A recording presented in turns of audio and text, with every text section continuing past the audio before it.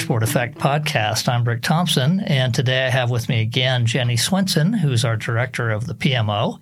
And today we're going to continue our PM series that we started last week with Ann Eisenach. And so today we're going to be talking about resource planning, which is sort of part of scoping, but also comes after scoping. How's it going, Jennie? Great. Pretty good. How are you, Rick? I'm good, thanks. Great.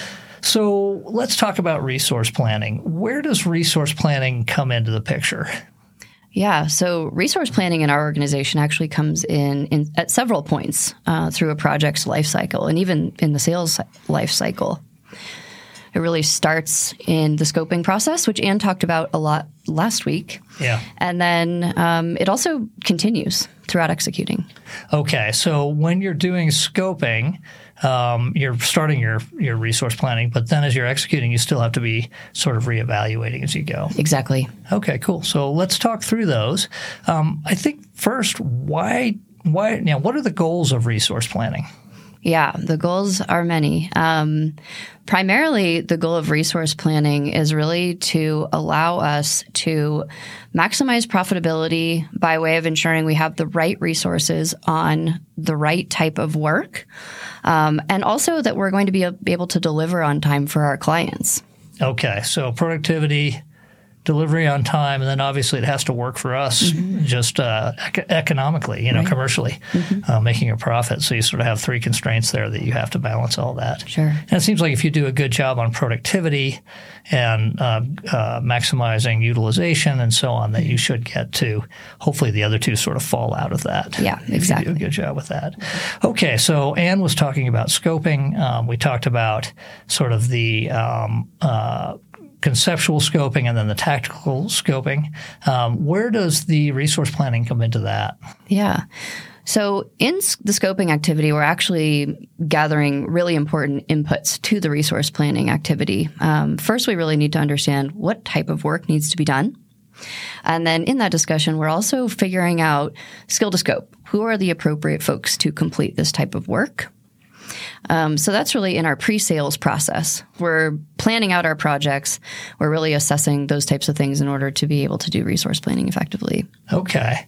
And when you're thinking about who, you're thinking about, I'm sure, a number of factors. First of all, who's available, who's not going to be on vacation during the time period, the expected time period of the project, who has the technical skills that you need for this project, who can work at the pace that you need in this type of area, those types of things. So did I miss anything there? Exactly. Yeah. So just as you said, really making sure it's the right resource. So we have various levels of skills within our organization just based on tenure and also background and also disciplines. We have data architects, we have visualization engineers, we have folks who are very skilled at design and strategic thinking for our clients, and then we have very skilled folks who write DAX to support our reporting and such. So we pay close attention to those types of skills when we're looking at assigning work to our resources. We also look at who has the relationship with the client. We work with our clients, we've said this before, sometimes for many years at a time. We really like to keep continuity with the project team wherever possible. Sure. Yeah. So we're thinking about that. Again, like you noted, out of office, our folks do take vacation, fortunately for them. So we pay attention to that. We look at where they're currently allocated and how much on what type of project. And then we're also thinking about our larger portfolio and what are the priorities within that? What do we want to, what do we need to accomplish first, second, and third? Things like that. Yeah, what projects might be coming down the line right. and so on. I would imagine the relationship and history with the client is not just that the client knows them and they know the client, so they get along and know each other, but also just bringing in that context allows you to get a lot of efficiency. Exactly. Yeah, it's the relationship, it's the context of the business goals, the larger, strategic objective of the organization, the solution, all of that. Yeah.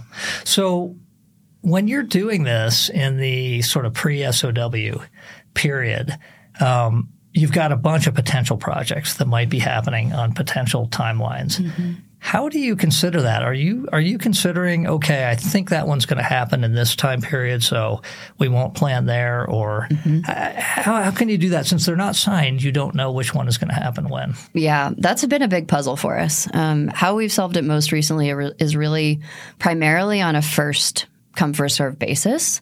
So we during scoping, we're really looking at who could potentially do this project work.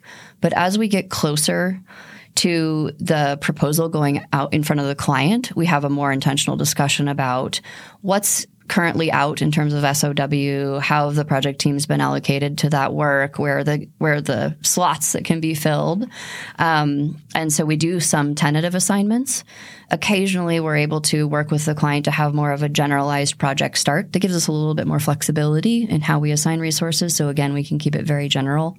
Okay. So we sort of approach it in two ways that way. And I'm sure you've had situations where you had the puzzle solved, you had it perfectly laid out, and then a project that you thought was going to start next Monday gets pushed for 2 weeks or something like that, and now you've got to redo the whole puzzle. Exactly. Yeah, we shift things around a lot. Fortunately, our teams are really flexible, so they understand that our business changes very fast, and we're constantly responding to deals coming in the door and new deals.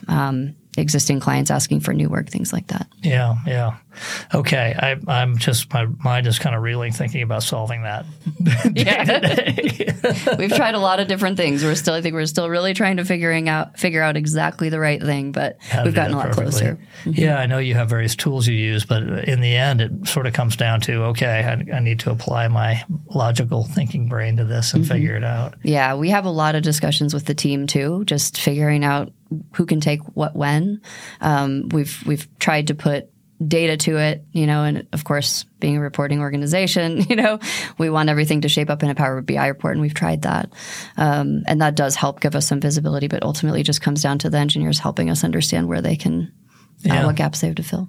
From the outside, it seems like it just works. I'm guessing it's a lot harder than that. I feel like there's been some luck in there somehow. I'm waiting for it to run out, but somehow it does sometimes just work. Okay. So what else in the pre-SOW period? Anything that we didn't cover to consider about resource planning? I think we covered most of, what we do during that time. Okay. So basically it's looking at what projects we have in flight, what potential projects we have coming, who's the right fit for specific projects, who's going to be in the office, who knows the client, who has the right skill set for this particular job. Sounds easy. You make it sound so easy. Okay. So then once the deal is signed and you start executing, what are your considerations then? I mean, I'm guessing that surprises come up. Yeah, that's right. So I was thinking this through, and really it's that more tactical week over week resource planning where the productivity really comes in to, I guess it really comes to fruition. So we meet with our team several times a week and do intentional planning 2 weeks at a time. Okay. So during scoping, we're really looking at a high level timeline. We're planning in terms of weeks. Once we get into executing, we're really planning in terms of days and sometimes even hours. Oh, okay. Wow. So it's in that activity that we're able to identify efficiencies within a week where we can potentially leverage team members on new project work or potentially to help in a project that maybe needs a little bit of a boost. But we do go through that exercise multiple times a week on all of our projects. And I know you're meeting with each of the client's stakeholders once a week for project status updates, and I'm guessing that becomes the data that helps to feed these internal planning sessions where you now consider the whole project portfolio and figure out if there's any adjustments you need to make. Yeah, that's right. So what's an adjustment that might come up? What's an example? Yeah. Well, a very good example is really just, ultimately in a technical project, there are so many unknowns. We do a good bit of design and discovery prior to engaging in development work, but we more often than not uncover things that we did not see coming. Okay. So maybe the client, as we were talking to them in the pre-SOW phase, didn't realize, there actually is another couple of databases that feed into this, and we didn't discover that. And so then we find that out when we're executing. Exactly. I can think of an example where we did receive incomplete information prior to starting a project. We felt like we had everything that we needed.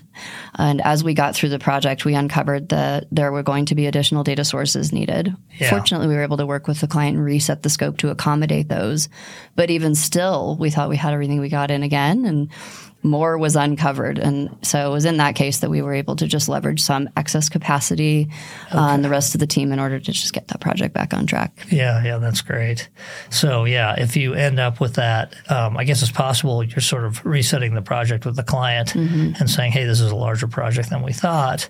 But if we've got the excess capacity, it's a couple days of let's work hard and get it back sort of within the bounds, then we're going to do that. Exactly. Yeah. And there's occasional cases where we have to look at the whole portfolio and see where we could potentially tolerate a little bit of a delay or just maybe being a little bit lighter touch on the work for that so that we can swarm an issue on another project that needs some help.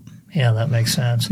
I'm guessing also you may end up in situations where there's a technical challenge that you didn't expect. So there wasn't really a scope situation, but you get in and it's just more complicated than the current team that's assigned or maybe a team member that's assigned has dealt with before, and you may have another team member that's, not on the team, but another resource that could solve it, and you've got to figure out then, all right, how do we schedule that in and still handle their other responsibilities? Exactly. Yeah, we see that quite a lot, actually. So I'm sure, knowing you're working towards how do we automate this as much as possible. And I'm guessing that you do have some tools already to help that. And it's not really automation, but probably spreadsheets and Microsoft DevOps and various things. Do you think you can ever get this to a point where it's just dialed in and you can get a report and you can see like, okay, I need this type of resource. Let me run the report. There it is. That's my dream. Okay. One of the benefits of transitioning to a fixed model was that we felt like we didn't have to be so granular in our planning and in our capacity and utilization monitoring. We had a little more wiggle room in that just based on our model. The fixed price model. Fixed price model. Fixed price and a set duration, set scope. Yeah. Yeah. And so if you need to work 12-hour days to get it done, you do. Yeah, that type of, hopefully not. Hopefully not, yeah. And hopefully not. But in our past, we had planned out our entire project ahead of time, down to the hour. We could see 6 weeks in advance theoretically where, the effort might be landing. We've moved away from that. So we have a little less visibility into where the effort is going to be by person and by project. We do leverage an Excel spreadsheet for our strategic resource planning, where we're just really mapping out at a very high level, similar to what Anne described for our initial scoping effort, where the effort's going to be spent on a project and with which resource. Yeah. And then we leverage, once we get into our more weekly discussions, we leverage DevOps. And there is a lightweight capacity tool in there that we can use to flag potential issues with work and capacity. Okay. How much do you involve the engineers in that planning? Are they at the table for that, or do you sort of do the planning and then go and meet with them to problem solve?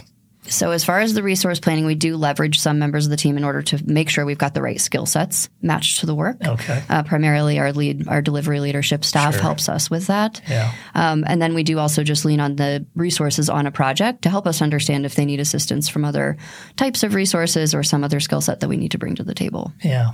Okay. All right. What other challenges around that execution piece? I think that probably the biggest challenge is that our projects move very quickly. We move very fast. We hear that from our clients all the time. Yeah. It can be really hard to be proactive. We may finish a task or a large milestone a few days early, and we have a resource that's available for 2 days before they start on their next major effort. Yeah. It can be difficult to figure out where they can potentially assist on another project within the portfolio to help another team out. The spin-up time occasionally doesn't make sense. And so I think that's probably the biggest challenge, is really figuring out how well to leverage, or how do we leverage those efficiencies in a way that makes sense. And so when you get a little piece of extra capacity, it can be hard to actually use that because there's some amount of time to spin up. Yep. And then they need to be on it a long enough time for it to be worth doing that. Exactly. And so you can end up with people who are sort of on the bench waiting for the next project. And how do you juggle that? Yeah. Exactly. Yeah. And I think what we're grappling with most, at least what I'm grappling with the most at this point, is what's the right level of granularity to be managing our upcoming capacity. At a point, there's diminishing returns. You know, at one point we were down to the 10th of an hour figuring out how do we fill every 6 minutes. Yeah. And so we're just trying to figure out what is that right level that ensures that we're going to maximize our profits. We're going to have the right folks executing or definitely want to be sure we're not burning our people out. Yeah, right. But we're, using them to their fullest potential. Yeah. And delivering high quality on time, obviously, within all of that. Right. Okay. All right. Well, what other thoughts do you have on this? I think we covered a lot of, what I was hoping to cover today, just understanding the process, talking a little bit through the tools. Yeah. Yeah.